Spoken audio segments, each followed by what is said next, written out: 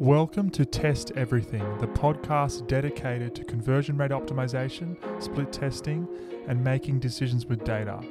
I'm your host, Josh Panabianco. The goal of this podcast is simple: to teach you conversion rate optimization from the very best CRO experts from all around the world. With this new knowledge, you'll be able to transition to only making data-driven changes to your website. Because remember, everything else is gambling. Our guest today is someone that is very much a leader in the CRO industry, both in Australia and through Asia Pacific. He has worked with some of the biggest companies in Australia, many of those being household names. During this time, he has conducted over 3,500 individual split tests with over 250 different companies, with the results having transformed many of Australia's biggest names. Our guest today is Matt Pezzamenti from Conversion Kings. Matt, thank you so much for joining us on the show today. Thank you, Josh. Really excited to be here and seeing what I can share. Awesome. Glad to have you on the show. This is really exciting. We're in for a treat today. Matt has prepared what he believes are the top 5 mistakes beginners make when starting an optimization program. But before we jump into that, it would be great to get the background on your story about how you got into CRO and the origin story of Conversion Kings. Yeah, great, Josh. My story into CRO is actually a little bit typical to a lot of us here who get into CRO, and we kind of all fall into it because as you know, there's no university course, there's no real structured learning around becoming a CRO person, or whilst there is a lot of training tools and programs out there now. But when I first started, there was literally nothing. And the way I got started, I finished a pretty big project when I was working in an agency as a helping deliver some really big and large scale marketing initiatives. And I took some time out to have a bit of a think about what I would like to do next, because being a consultant it can be pretty challenging. And I sort of sat back for a little bit and thought, what do I really love? What sort of gets me that most excited? And it came down to two things. One was about being creative, and I mean, I love art. I love just the sheer nature of creating something that moves you, and that whole process around creativity. And the other part of things that I really loved was analytics, and I just got a real buzz out of hunting down insights out of data and finding different things that just give you an alternative perspective on situations. And I was really looking at going, I'd love to be able to get to do something which brings those two passions together. And the more I thought about it, the more it became uber clear that conversion optimization would be a great path for me to go down. But I had bigger aspirations than being or different aspirations than being just a subject matter expert. I really desired to build an agency, but the big challenge I had around conversion optimization back in those days. Sorry to interrupt, but did you Yeah. start as a freelancer before you started your agency? From a conversion perspective, That's right, yeah, yeah. yeah, no, I'd done a little bit of conversion optimization, and I say little and very very basic stuff. Um, on the last engagement I did, once we launched all these systems and we started testing different ways of presenting the front end. So I was actually working as a consultant within an agency to help deliver a lot of services, and one of which was conversion optimization or execute on that. So to say I had deep knowledge of that starting point would be incorrect. I was a beginner, like many people on the call today. Like I had a good sound understanding of digital marketing. I knew. Um, I was quite deep in a lot of other tactics, but I was really just starting my CRO experience at that point. So yeah, so the way I got started was, but what really changed it for me though was, um, because I wanted to open an agency, or I wanted to do at least CRO correctly, the biggest blocker I had was around how do you implement the tests to with a client that potentially has other challenges around the accessibility to developers, the dev sprints, and just fundamentally getting access, which was the biggest blocker for me. And I remember back some of the first few tests that I ran was insanely hard. I mean, we're using Google Experiments, which is now Google Optimized, but we're using Google Experiments there, which really was around just splitting traffic for different pages. It was very difficult. But then I saw the technology Optimizely, and that actually was a big moment for me, because that enabled me now, or anyone now, to actually do CRO without being hamstrung by the availability or accessibility to a client's dev team. So that was a big change for me. So once that came through, then it was like, okay, great. I've overcome the biggest objection or hurdle here of implementing the tests, and then that's where I started. I built a landing page. Registered the name Conversion Kings, built a landing page, put some paid search towards it, and I think I launched, believe it or not, on a little bit before New Year's Day, and the first lead that I got through, which ended up becoming my first client, was on the 1st of January 2014. So that was a really exciting moment. How cool is signing your first client? It is just so exciting. Oh, it really is. I think excitement, fear, all emotions run into you, right? So, yeah, it's very different. And I even look back at what I was charging for CRO back then was, which was interesting now. Interesting now looking at it. Be interested to hear what the CRO industry was like back then. Was it kind of like a pioneering industry with very few, um, you know, participants? What was the industry like? Yeah, it's definitely pioneer. I would have to say, because I originally, even before I started the agency, I did flirt with the idea of going and working for another CRO agency, but I literally couldn't find any agency that did CRO but did it actually well. So there was a number that actually had it on their website as services, but when I questioned them about it, it was like, oh, look, it's not really a focus of ours. We've just put it up there, and we're still working through it. It wasn't like an actual discipline that they were focused on. And funny, even now, fast forward 6 years, there's many businesses still in that same mindset of still just tacking it on to the end of their services.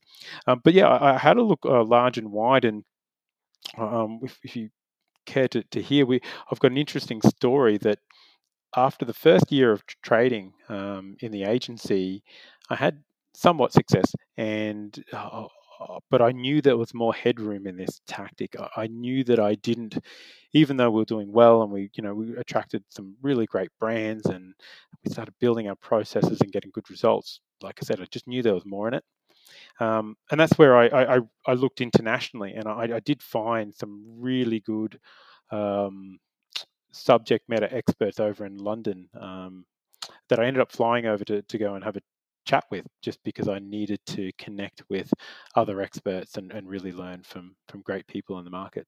But in Australia, it was very I didn't find anyone that I was able to connect to. Not saying they weren't there, but I just couldn't find them. Yeah, so I definitely echo that. CRO in the States and in Europe is definitely more of a mature market, more of a developed skill set than it is Mm. here in Australia. Be interested to see how that plays out with years to come. Yeah, I think it's difficult for us in Australia, because I mean we are advanced in certain areas, and some people and some clients now in optimization, we're we're we're now punching well above our weight when we look at some of the sophisticated optimization programs that people are doing and how we're embodying it and supporting it. But that's one part of the market, and there's also a very large part of the market who um, who think they know what CRO is, and I say that with all due respect, um, but they haven't had the opportunity to really get a good understanding of it. So the challenge is you've got a potential large group of people who are ticking that box, going, yes, we know what it is, and we're engaging in it, but they're not really doing it to its fullest extent, and that does create a bit of a challenge. And then the third one is, people who are still have yet to have the opportunity to be exposed to it. So yeah, I think it's just going to take time, education, and where people start, seeing the outcomes and the results, it'll start growing a bit faster as well.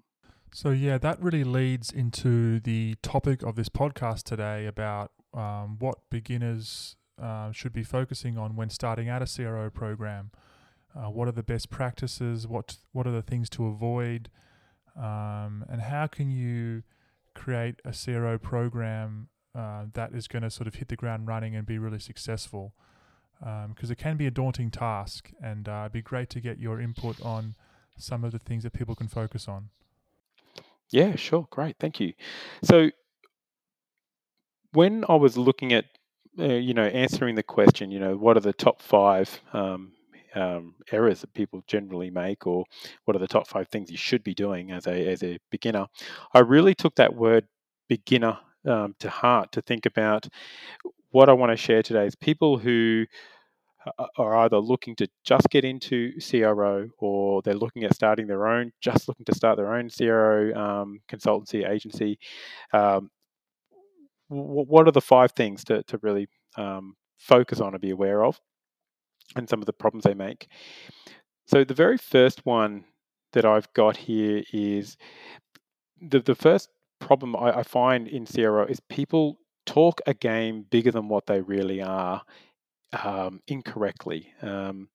So they'll they'll come out of the gate and they've read a few blogs, they know a little bit of information, and then when they're either in front of their manager or in front of a client, they talk it bigger than what it really is, and that creates so many issues in this. And I totally understand, fake it till you make it, but the other side to this is you wouldn't accept that from a doctor who's going in. Yeah, look, I'm just going to fake it until I make it. I'm just going to keep poking around in here until I get you better.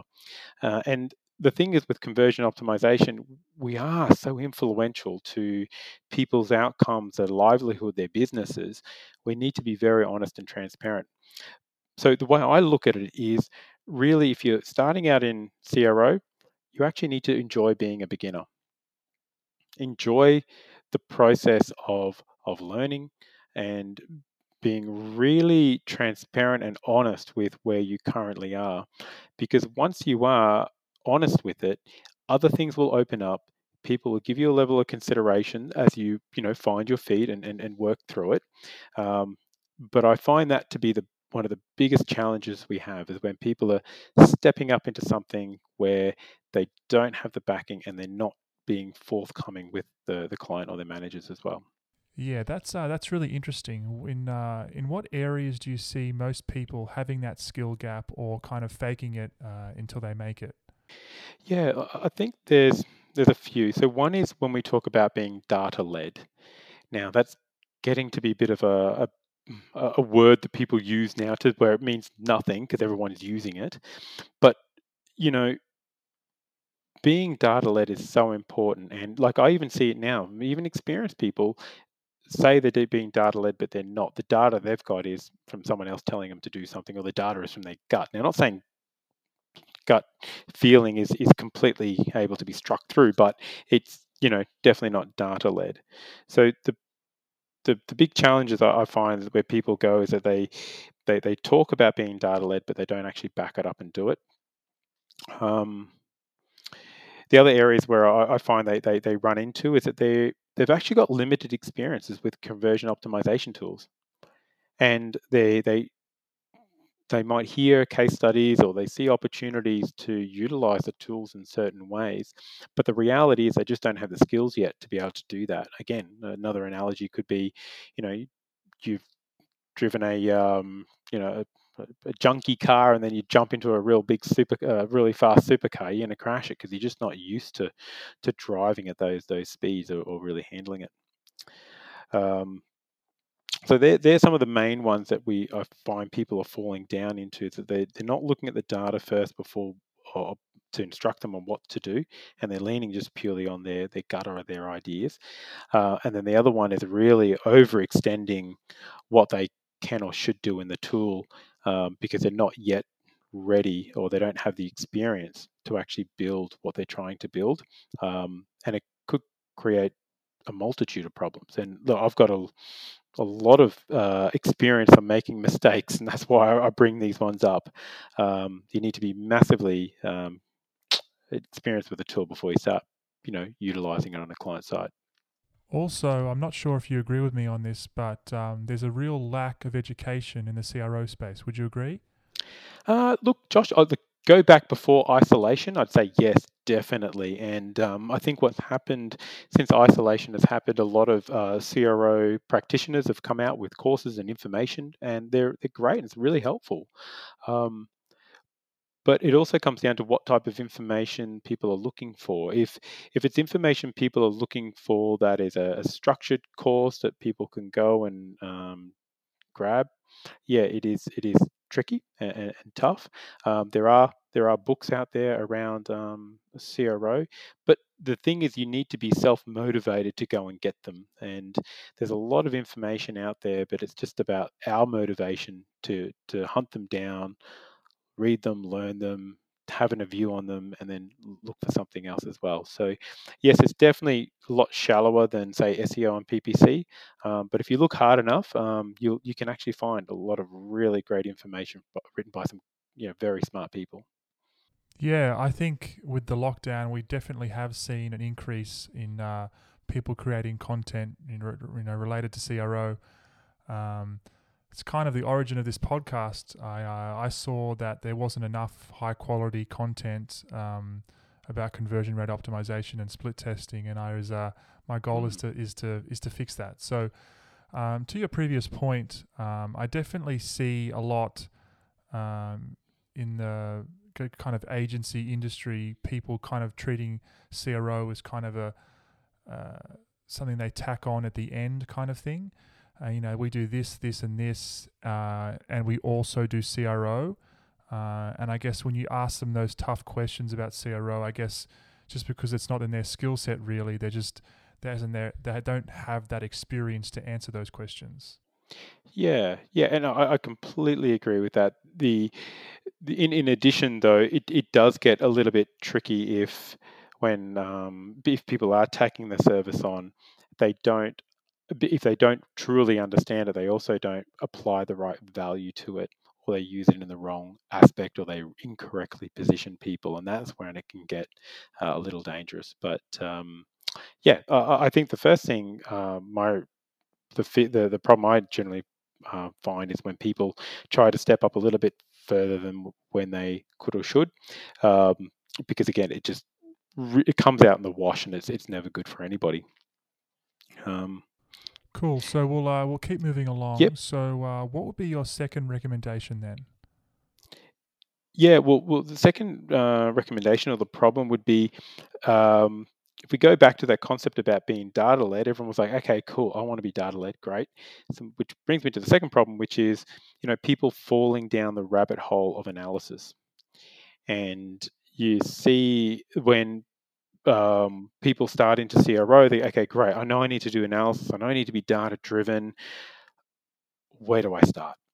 And then it becomes really difficult for them. So they then jump into, let's say, Google Analytics, if they're using that analytic platform, and they start just digging and digging and digging and digging and digging and digging to the point where they've just got so much information and so much data, they don't really have a concise way of presenting that back as an actionable outcome. And then what happens is they build out all these great analysis, which are fantastic to read and very insightful, but then they have no net impact or no net direction to what a testing program could or should be. Would And that be the skill set of turning kind of data and insights into action items for testing purposes? Yeah, it's definitely a bit of that, but it's also in a bit of like, what information should you be looking at? This may be starting a longer conversation, but what is the beginning point of your research? Is it Google Analytics? Is it customer summary forms? Is it order summaries? Where do you start with your research? The starting point for me is Google Analytics. Was uh, GA for me personally, and even now when I do optimization programs, other than when I get through all the critical stuff, which is making sure there's no technical errors on the site and making sure the analytics is giving them the right information, is then understanding. The very first part for me is really baselining. What is the current performance for all your different customers on the site now? Because then once you've got that understanding of where you currently are, that's great. Then the next question is, well, how did people actually get to that conversion point, to get to that conversion figure? And that's where analytics is so very helpful, because once you're using analytics in the right way, you're able to identify where those fallout points in users' journeys are, which then gives you basically the high level roadmap of what you need to be focusing on as a optimization expert.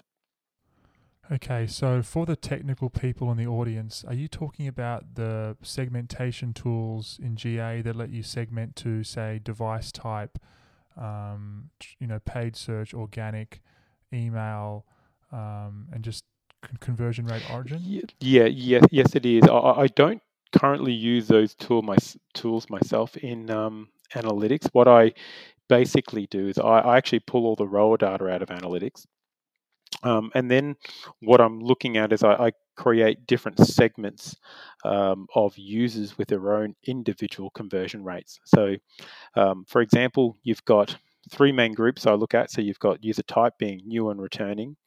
Then you've got device, desktop, mobile, tablet. And then you've got traffic source, which is paid, organic, social, affiliate, email, and so forth. And what I personally look at is I look at a combination of every single one of those. So I'll look at the conversion rate of um, new users on a mobile device via PPC landing on this part of the website, and then I do every combination of those. So what that enables me to do is I can then go at that point, this is your actual conversion rate for these particular users on these devices, on these channels. And then that enables me now, obviously, to be hyper focused and very diligent in the way that I approach optimization. So starting off, I guess that, coming back to that, the analysis piece is what I know I struggled with is I didn't have a clear objective of what I was looking for before I jumped into the data, and that caused me to fall down that rabbit hole. So the real solution there is really having a clear objective of why you're going into GA, what you're looking for, so you can pull those that information out to be useful for what you're doing. Yeah, I think that's really powerful. Starting with the device type, just to really define who is this audience and what is their primary canvas.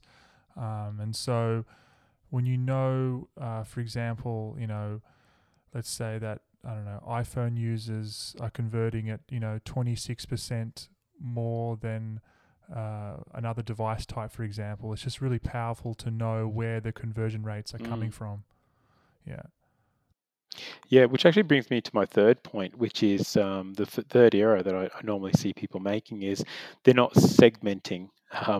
They don't segment their customers, and that has a massive impact. And what it really contributes to at the end of the day is inconclusive tests. Okay, so let's get really specific about this. Mm. What do you define in CRO as segmentation?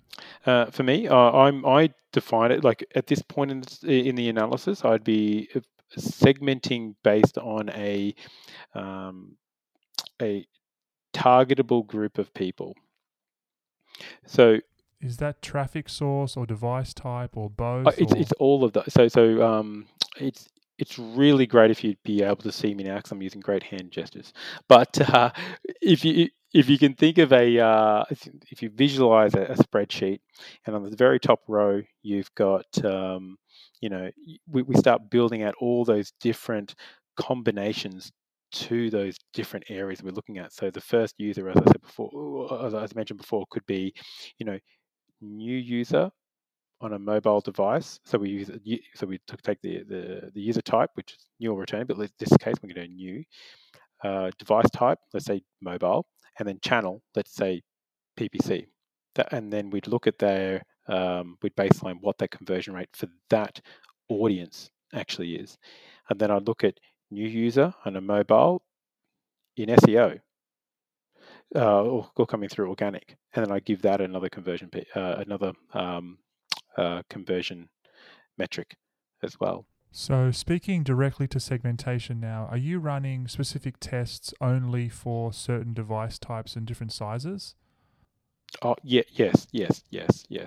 So, which in my experience has been one of the big impacts on us being able to hit really great significant levels when we run tests. So by significance, I mean that you want to get to what's called statistical significance, which is basically a metric of comfortability that you feel this test is a positive test or it's a true outcome. So what can happen is, and it's fascinating, right? Because you build a test, similar experience for or exact same experience, and you've got new users and returning users. You might find that in that experience, new users do really well, and returning users do really poorly. And if you were to look at the aggregate or the average, I should say, of those two outcomes, you're going to get to zero movement because the increase from one is offset by the decrease of another. So when you're trying to then make sense of it, it's like, well, how does this actually? What should I do? Like this test didn't really work. The reality is it actually did work really well. It told you that new users really like this experience, but you've learned something about your returning users that you could potentially do differently. So if you don't segment, you're going to get these average results. And there's a terminology called the tyranny of averages, where averages really mean nothing. And to to to remove that, to remove those issues, um, I've found it very helpful to segment our customers into defined, targetable groups that we can learn from, that we can target and influence in our testing program. Yeah, so this speaks to one of your previous points about the practitioners not really having the skills and tools to implement the tests correctly. Maybe they don't know how to segment. Maybe they don't know how to create a testing environment only for a specific device type. So there's definitely a skill gap there.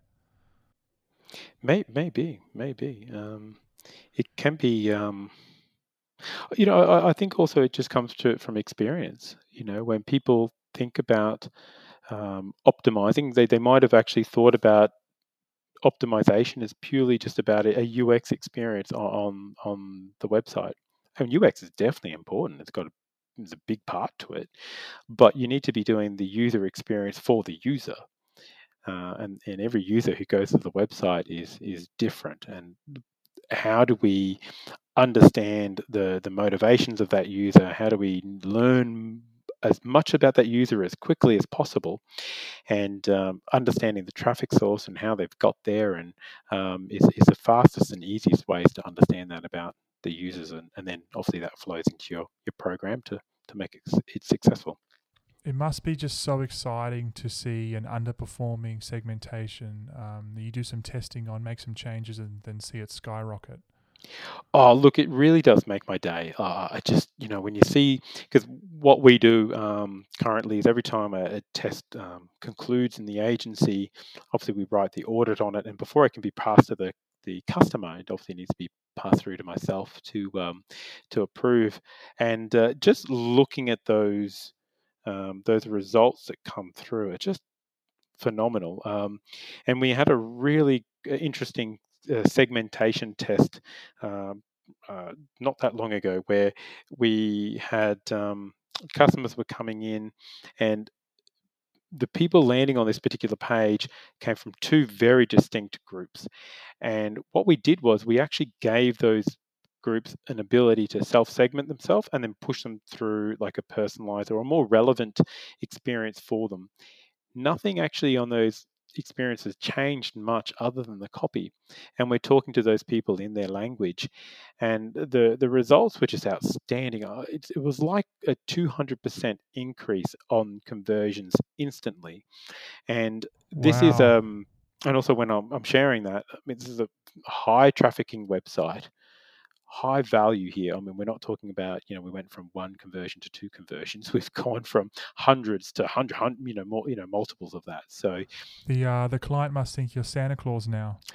look, you know what? The it's a great client, and that was the thing with testing is, you get these great outcomes, and it's like, you eat the bottom of that cornetto and you get that little bit of chocolate at the bottom, which is great, yeah. But look, they've been through their fair share of learnings as well. We had a phase with this one client where everything we looked at and tried to improve was really not hitting the mark for their customers. We weren't really turning it for them, and so they've had that experience of learning, and they've also got the benefits for it as well. So it's again, I not that this is on my list, or actually maybe it is. I know it is actually. The next one is So that flows really nicely. What is the next yeah, one? it is. It's about everything must lead to a transaction or a lead. Um, and that's the other problem that I generally see with people that start off in optimization. And the reason I'm saying this is I'm not just talking really from my own personal experience, right? But because this is what I did. And every time they talk to either a client or their manager, if there's an internal team, that they lean straight back on rev and leads. And they're talking about, we do optimization, I'm going to double your revenue, I'm going to double your lead count. And optimization is so much more. And no doubt, look, it will increase, if done correctly, it will increase revenues and leads, no doubt. Um, but that's only a very small part, important part, admittedly, but it's only a small part of optimization. Um, Can you give us an example of something that was not an end conversion but delivered a lot of value? yeah. So that little chestnut called bounce is one thing to look at, right? So a lot of times people don't think about bounce. It's just, it's like a bit of a disease we've just got to deal with. But when you're looking at bounce and you're spending, considerable amounts of money on, say, paid search coming to your site, and if you're paying, say, let's say $10 a click to get people to your site, and you've got now a 50% bounce rate, that effectively means that you're spending $20 to get someone to be engaged on your web, not 10, it's 20. Yeah, and if you start reducing that bounce rate, obviously you're going to reduce the cost it's actually costing you to get people to engage on your site. So that's really important. Bounce has other impacts as well. Like if people are bouncing from the site, and we know that Google have released information on the landing page experience, how that's going to now impact your search or your organic rankings. So if we can help reduce that bounce rate, it has all these benefits from increasing your search rankings to giving you a better return on your PPC. In addition, as well, when you're running PPC, you've got what's called your ad score, your quality score. What affects that? A number of things. One of which is your landing page experience. And if your landing page experience is too low, it means that your quality score is going to be low, which means that Google's going to charge you a premium for your cost per click. Okay, just for some of the people in the audience who are not familiar with these terms, I beg your pardon, sorry, mate. yeah, could you explain what you mean by quality score and landing page experience, just for the people in the audience not familiar with those terms? Yeah. So what that is when Google's all about relevance, as we know, and making money. So we've got to try and think. Yeah. So it's about like, how can we help Google make more money? That's their thing. That's what you got to work with them. So what Google wants is they want to have the most relevant ad listed at the very top. So when people click on it, they get to a page which solves their problems, which is what the ad was promoting, and then people can go off and have a great experience. And that's the way. Oh, I'm not even going to pretend to think that that's the simplicity of Google, but that is one way to think about it. And if one of the things that they look at when they're looking at when you're setting up your paid search in Google, and you set up your your ads account, they then come back and they mark you. They give you a score. They say what is your quality score, and your quality score takes in a number of different factors.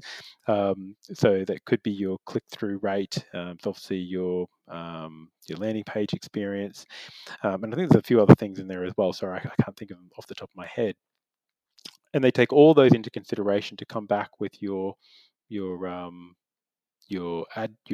quality score for your ads. And if you can get that high, which is to a 10, then obviously Google are going to look at that, and they're even going to give you a more cost-effective cost per click, because they know that if they present your ad more than a competitor, you're going to get more clicks. And when people do click through, they're going to get a better experience. So they'll actually reduce the amount of money they're charging cost per click, because you're giving their users such a great experience. But conversely as well, if you're giving people a bad experience, they're going to charge you through the roof. And I've definitely seen that as well. I've had we had uh, an agency jump in and do our AdWords back in the day, and we ended up looking at one of our quality scores, and our quality score was 0. So, yeah, it was just horrendous, and that affected them. We ended up paying around the $38 a click as a result to it. So obviously we've got in there, we fixed it all up, and we're back down now to sub 10. But it's a really influential factor in your PPC cost. Okay, wow. Well, this definitely speaks to your previous point about just having time on the tools and just experience doing this, and that's how you get better at it. Oh yeah, I mean, like we've looked over the last 6 years, we've booked in 7,500 hours of paid customer research, and you just that's what it takes time to gain this knowledge, to make the mistakes, learn from them, improve, and get better. And that again, just going back to that first point, enjoy being a beginner. Everyone might look at all these really sophisticated things that people are doing, and they're talking at a certain levels, but you kind of need to go through the pain to get there. You can't just go from 0 to 100 and have all that knowledge with you. It does take time to accumulate it. Yeah, that reminds me of a saying that says that you can actually starve to death reading a cookbook. You have to actually, no matter how many books you read, actually doing it and hands-on experience speaks the loudest. That's a cool saying. I like it. I'll quote you on that one next time I use it, because that's awesome.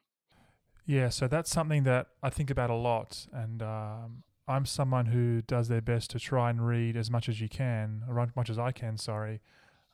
But nothing trumps hands-on practical experience working on your craft.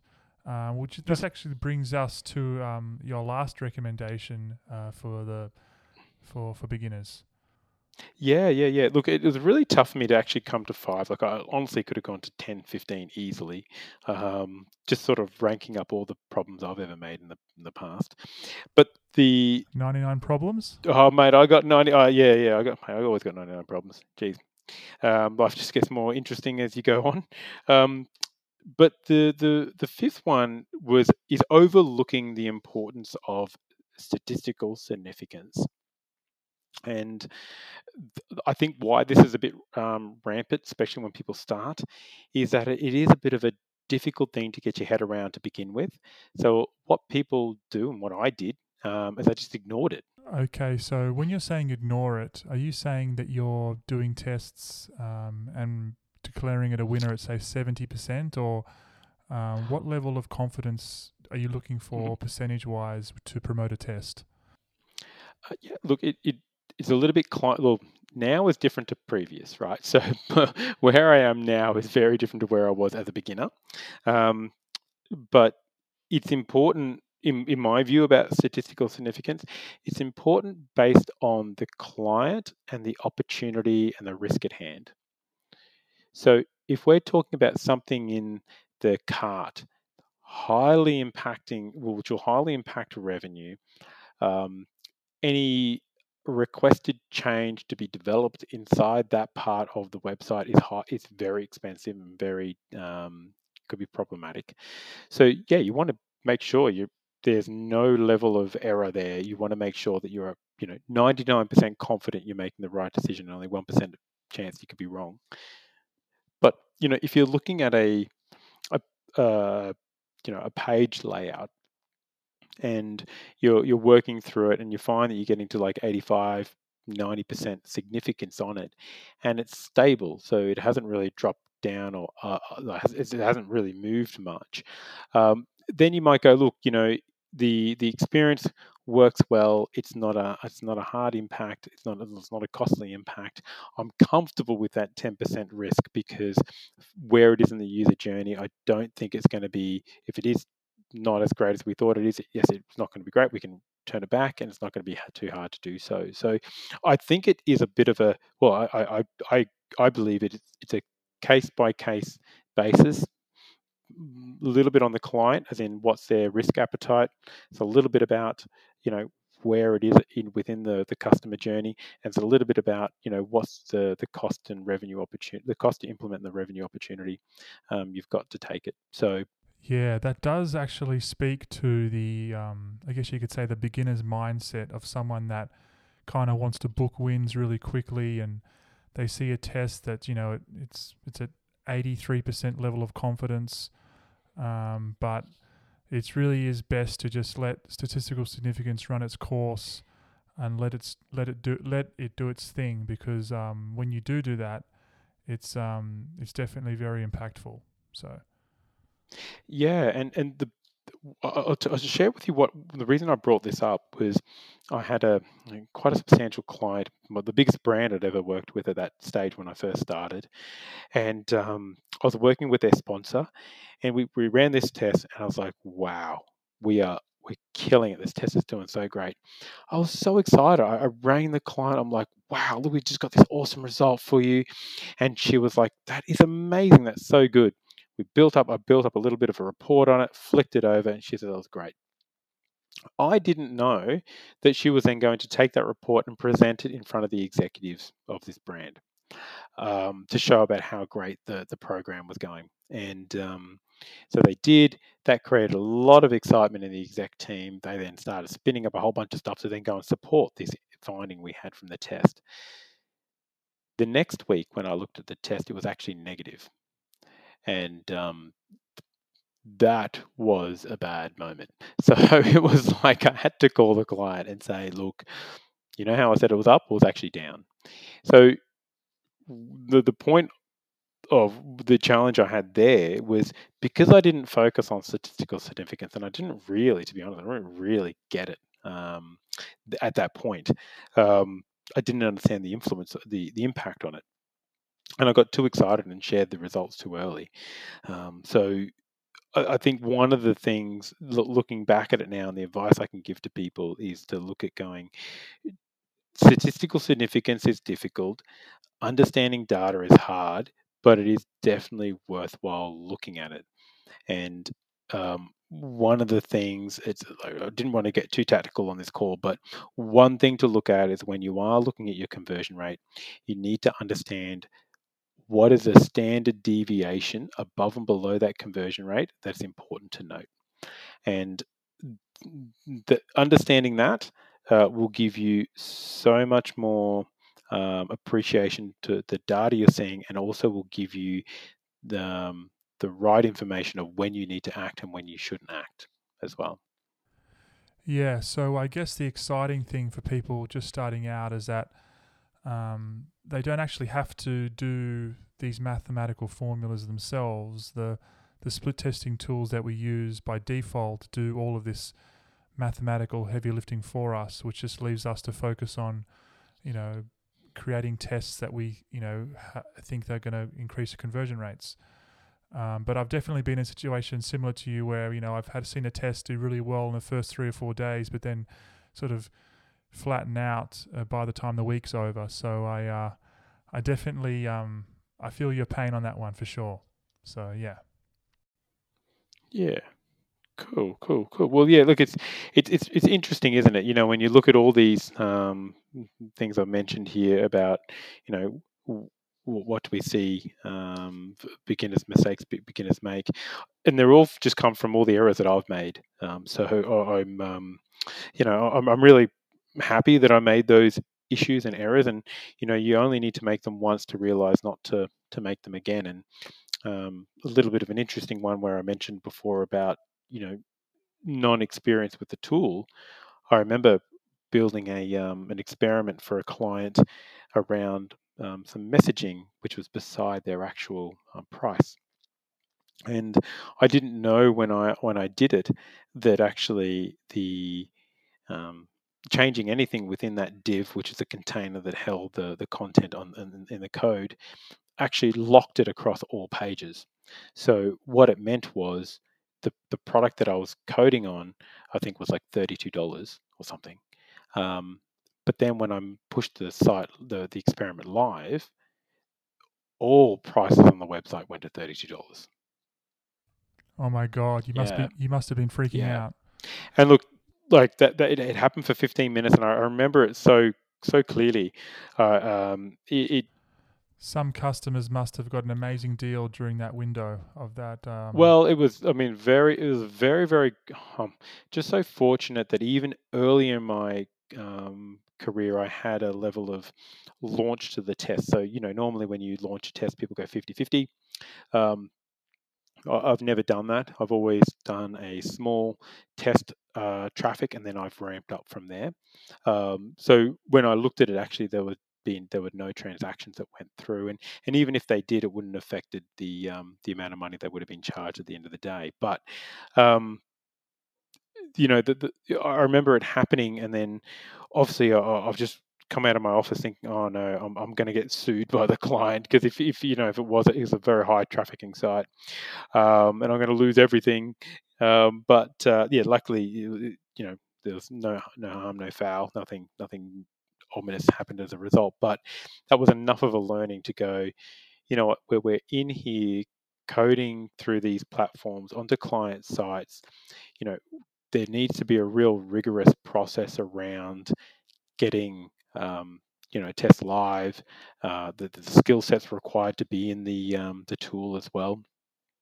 So that really again started even shaping the business. So then we built a UAT process, which is once you've built the test, we have a now a 250 point check we go through to make sure there's no errors with the test before we even push it to that small sample traffic, just to be 1,000% sure. And we are very what's the word?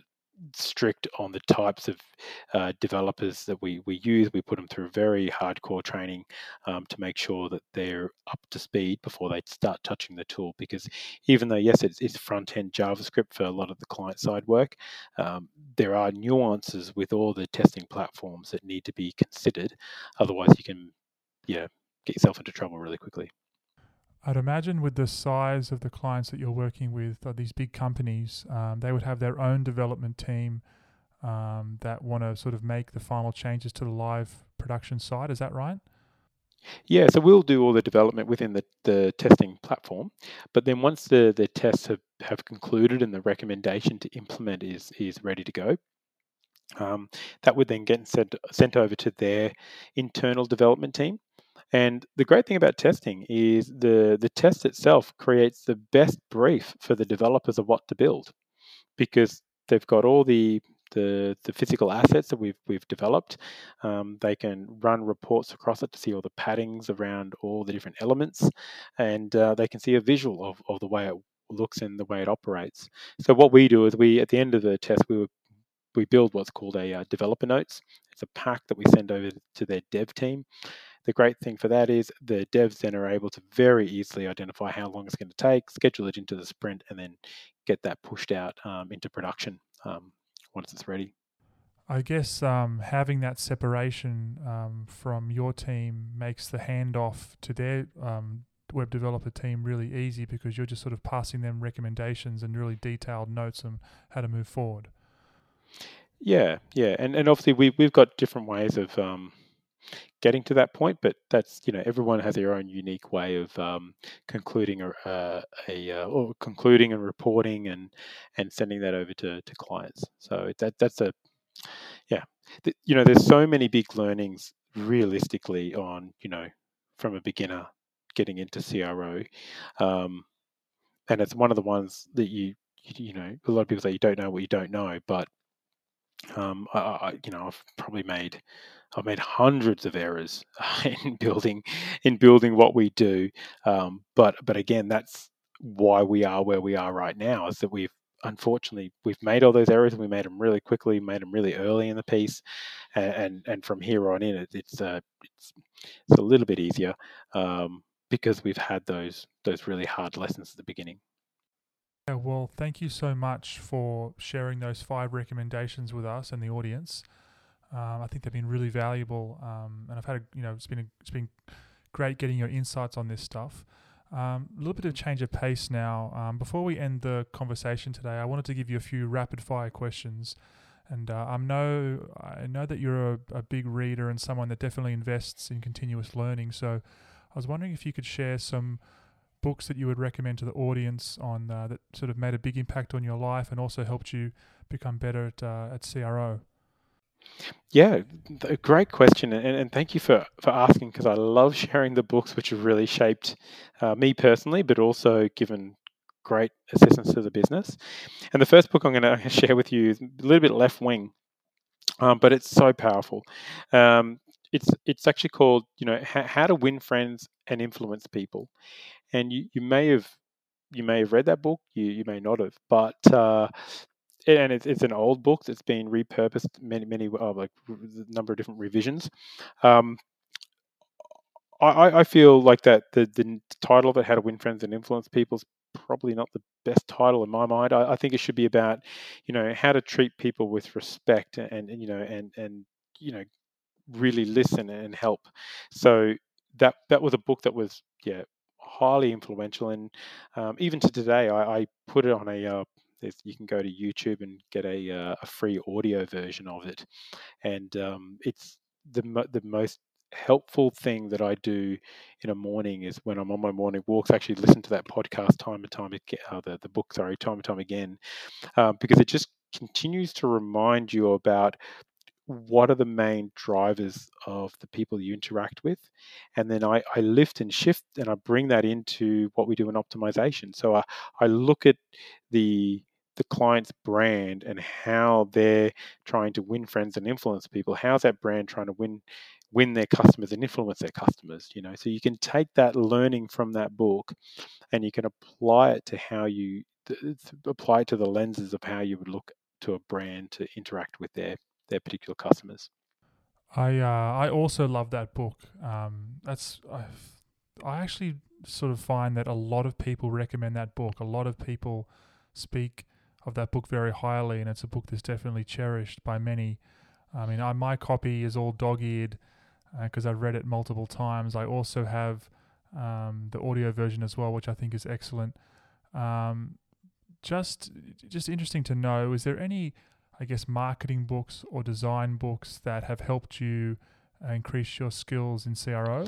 Yeah, look, it wasn't a book per se, because obviously when I was, out kicking off, and now it's like I've got my areas where I grab my intel from, but there's two very influential people that I follow, for great reasons. One is Dave Chaffney, from a company called Smart Insights. And Smart Insights, if you don't know, is a website which is basically a repository, and it's a library of all great marketing material and guides and information.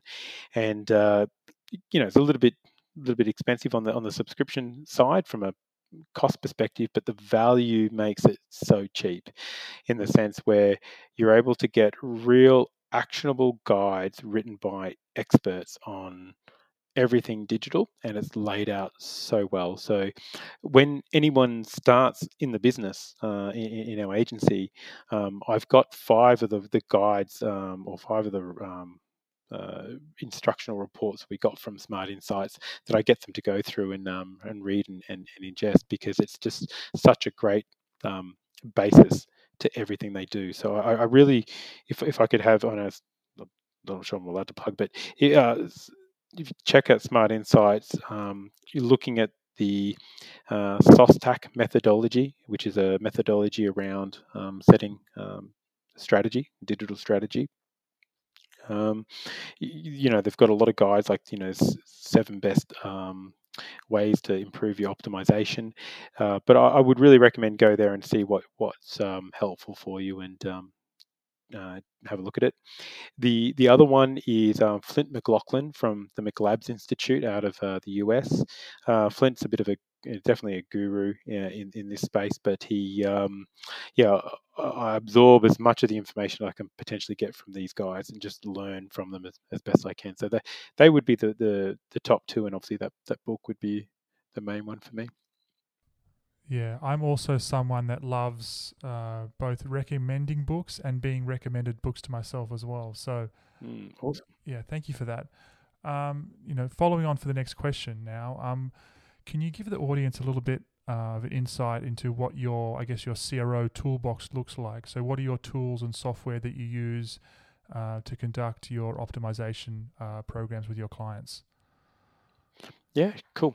So the first thing, obviously, Google Analytics is my preference in analytics, just because I guess that was the first thing that I was trained on. I really enjoy the way it works and how it operates, and I understand it very well. So GA is a really big part to me. Um, the other one, believe it or not, is actually Console in your browser. Is a really underutilized tool.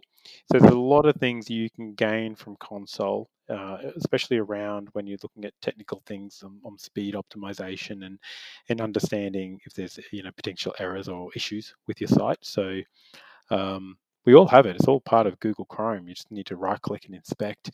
But it's there. That's definitely a big fave of mine. The When we're looking at like doing the analysis on the data, I don't have any proprietary BI tools. Everything that we'd have is really built in through our own um, sort of systems on how to pull data and sort of map it and look at it in different ways. Surveying, SurveyMonkey is fantastic. It's just so easy to use. I know there's other ones out there which could be a little bit slicker, like Typeform, but for what we need, SurveyMonkey is definitely my fave. Um, Usability studies, we do have a number of tech, and unfortunately, I just don't have the name of it here. But if anyone's interested, I can share it with you. But um, my research team use these really cool pieces of tech that when you run somebody through a usability study, is obviously recording their screen, their clicks, their mouse movements, and then obviously pops out a report at the end, which is really cool. User videos and heat maps. I think everyone would have used Hotjar, but my new fave is actually Full Story. Full Yeah, story. Why is that? Full Story is wicked. It basically, see, when you're watching I was going to say YouTube, Hotjar. It's sometimes you'll have to watch 100 videos to find one that's of value. What Full Story does is it basically indexes the video. So you could be looking for someone who's got a particular does a particular issue or an error or a movement, um, and what Full Story will do, it will bring those videos of people who actually had that problem or had that issue. So that's saves just a bucket load of time. The next thing that Full Story does really well is that um, it reports on error clicks. So if an error happens, sorry, not error clicks, an error. So if an error happens, it would let you know, hey, an error has happened.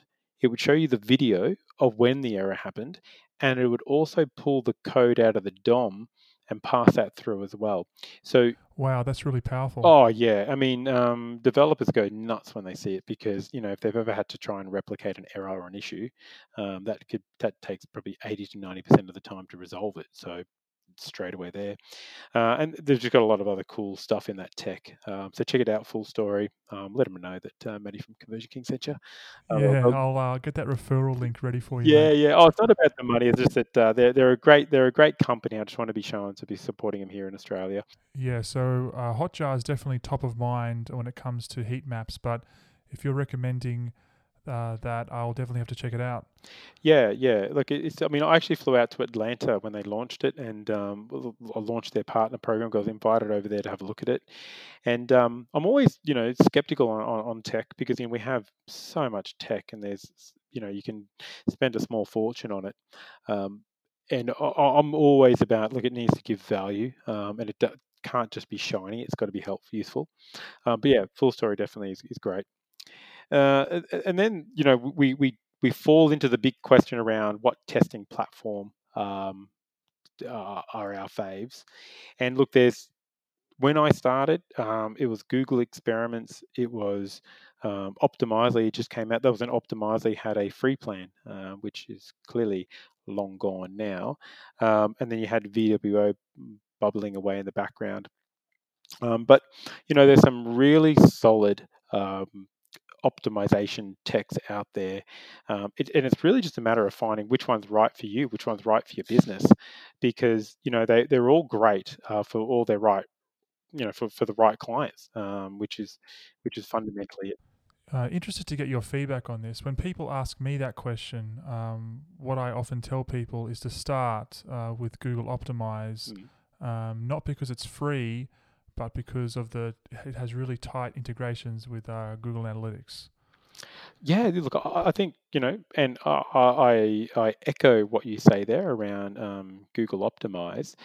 Uh, though for some clients, it actually doesn't make sense, and the reason being is that, well, what I found, deving in Google Optimize, either the community or the 360 version, it probably adds around about 30% of engineering time to develop within those platforms, than using a other proprietary piece of tech. So if you're looking at it and going, look, we've got about, you know 40 hours of dev work to be done this month. What that would look like is, I'm not really good at math. I should have chosen a better number than 40. But anyway, it's a considerable amount more time that you'd have to spend deving because you're on those platforms, and there you've got other options that aren't that expensive that would definitely help save the engineering time as well. The other part is the reporting deck out of Optimize and Google 360 can also take a long time. And you're like, oh, it's just out of Google Analytics. But if you've ever worked on large scale clients, that even just you've basically to do it, you've got to build segments, and there's a process around extracting the data. And just to get the segment to fire and be set up correctly, I mean, that could be 10, 15 minutes. And most of that's just waiting for Google Analytics to load. So there's different pros and cons to that. You've got other ones such as, and we're only, if we're thinking about, just straight A/B testing, then you've got personalization on top of that. And then you've got AI driven personalization. So it's a really We're getting fancy now. This is the fancy part of the talk. Yeah, sorry, mate. Sorry, but yeah, look, yeah, Google Optimize is a great way to great place to start if you're just kicking off. I'd recommend you look at, say, VWO, which is another great provider. Uh, So I guess what you're hinting at is that you are basically using all of the tools and just working out which one fits best with the client's needs. oh, 100%. Yeah, yeah, yeah. Um, that's exactly right. And it's also about the way the client would like to use it. So some tools like Google Optimize, fantastic if it's just been run through an agency because it's a really difficult piece of tech to get in and play with and use. But if you're on, you want to use it with part of your marketing stack, maybe an A/B Tasty is a great option as well. I mean, there is a great little I think a little. It's a great tool. It's just got a lot of features in it as well. Um, if you're wanting to go what's called server side, which means you're not client side, site spec, absolutely crush it.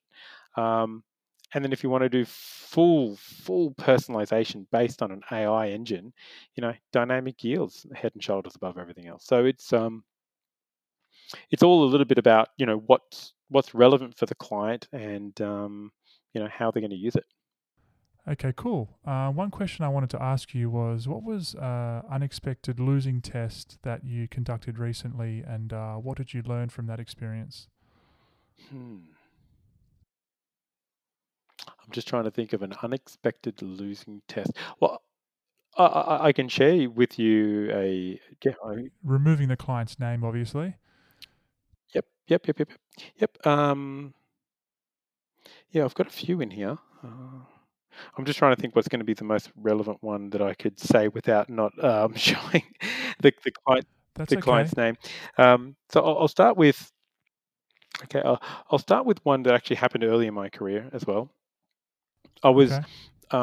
optimizing a particular page that was collecting bookings from users, and what their strategy was that they would go straight from paid search to this landing page or this page on their website to get people to sign up and take this booking for what they needed. And what we realized was that this is a very big, well-known brand, but their web uh, the web offering wasn't that well known, and the hypothesis was that we feel that people are bouncing or leaving this page because when they land from search to the actual page, there's no branding, there's no value proposition of who the business is. Um, so people are really not. Yes, the service is there, the brand's there, but we don't actually know the value of the online experience. So the test we designed was around let's remove a lot of the actual copy that didn't look very aesthetic, and we didn't think that the customers were actually needing that information. And we replaced it with a very emotive imagery that I thought was very creative. We all thought it was amazing. Myself, the client involved, we all thought this is going to blow it out of the water, and it dropped their conversions by close to 30%, which which is again is actually great because when the design was sent across, the client wanted to implement it straight away, and it was like no, let's just test first to make sure we're all good here, and lucky we did, so we were able to find that insight. So it's just, and I guess that's the difference now between being a beginner and having the experience I've got, is it's humbled me so much that even when I come up with a test or an insight that I think is 100% solid, I need to reserve my personal opinion and my personal biasness because I'm going to be just as wrong as the next person, and it's a matter of continually going through the process and testing it, validating it, and making sure. Cool. These are amazing answers, by the way, and I'm really having fun on this call.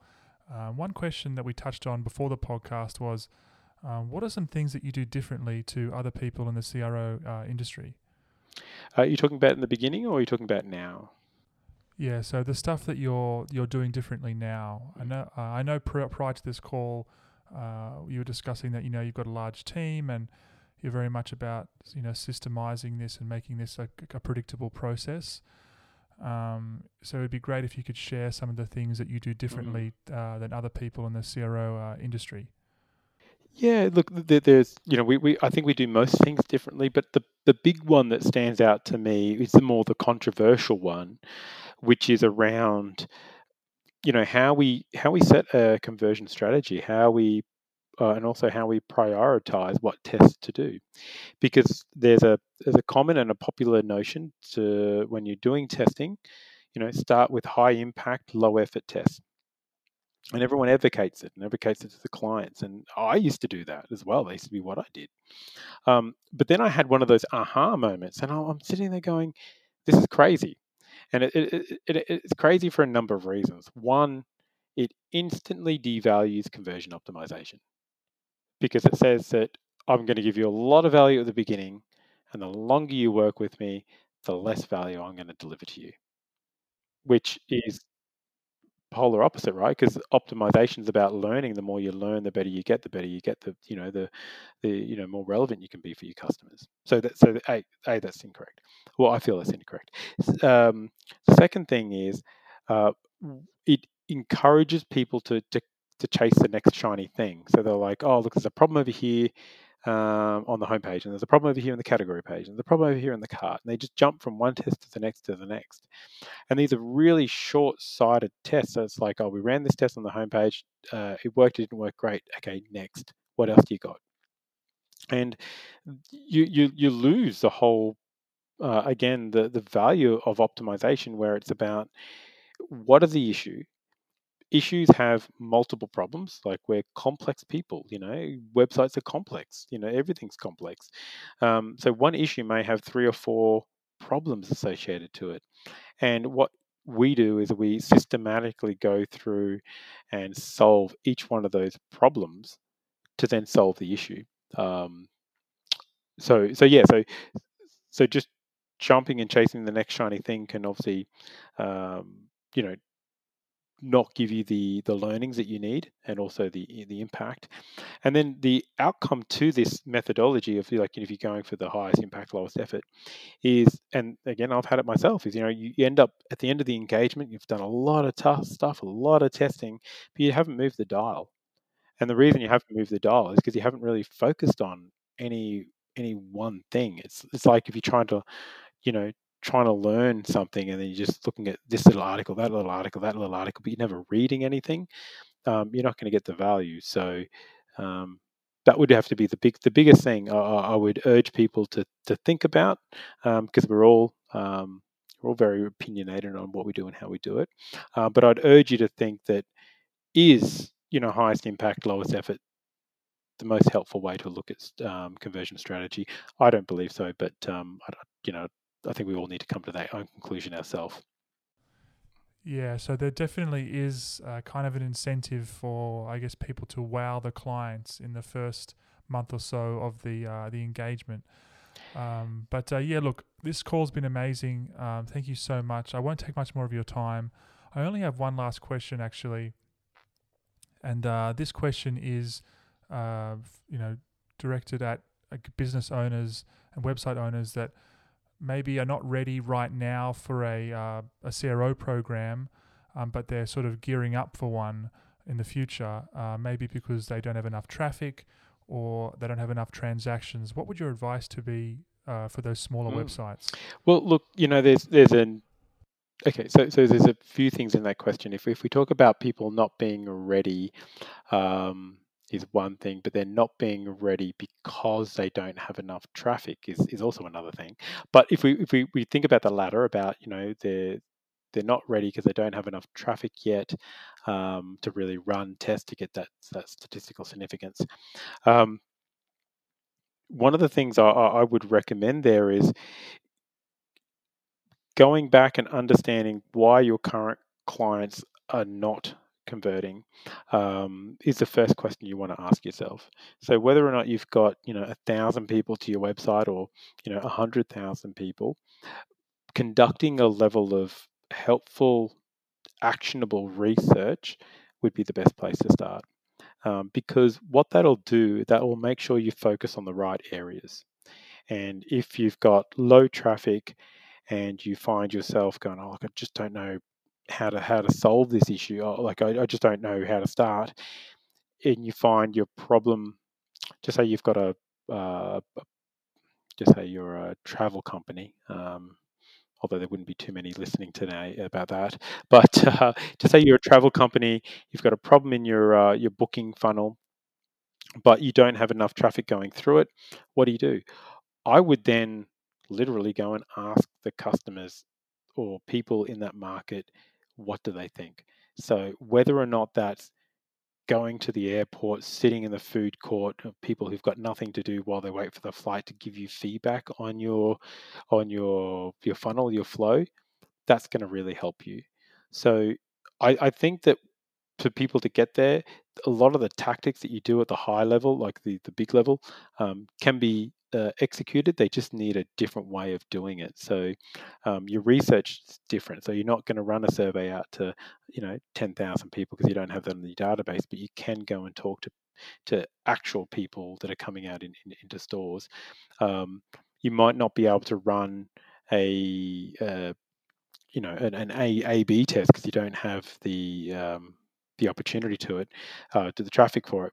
But you can most definitely create a different experience, and you can run that through a user group or people to ask you to give you feedback, or you can just sometimes just it's a bit hard to explain on the call because it's a bit of data work to do it, but you could baseline your previous 12-month performance to get a statistical conversion rate of which you then change your current experience and then compare that to the statistical one going back. So you're not doing an A/B test, you're doing a complete change and then comparing the performance of that change to your 12 months result previously.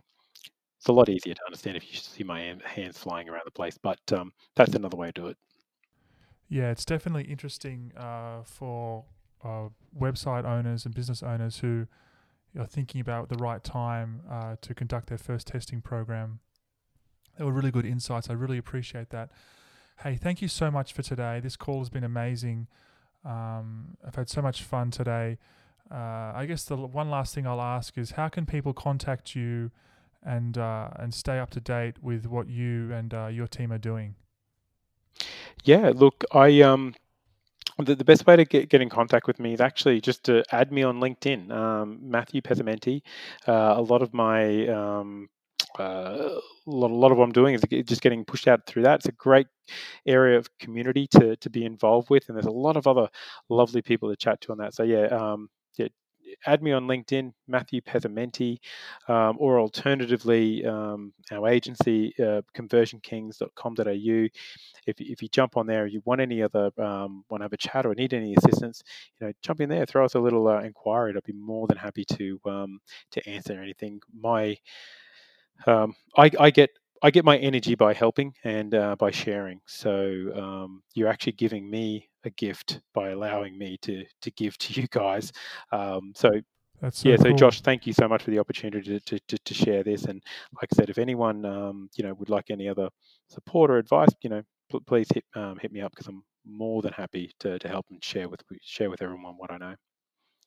Thank you so much, Matt, for joining us on the show today. For more information about what we talked about today, please check out the show notes for this episode. Thank you so much for listening, and we'll see you next time. Thanks, guys. Bye. Bye for now.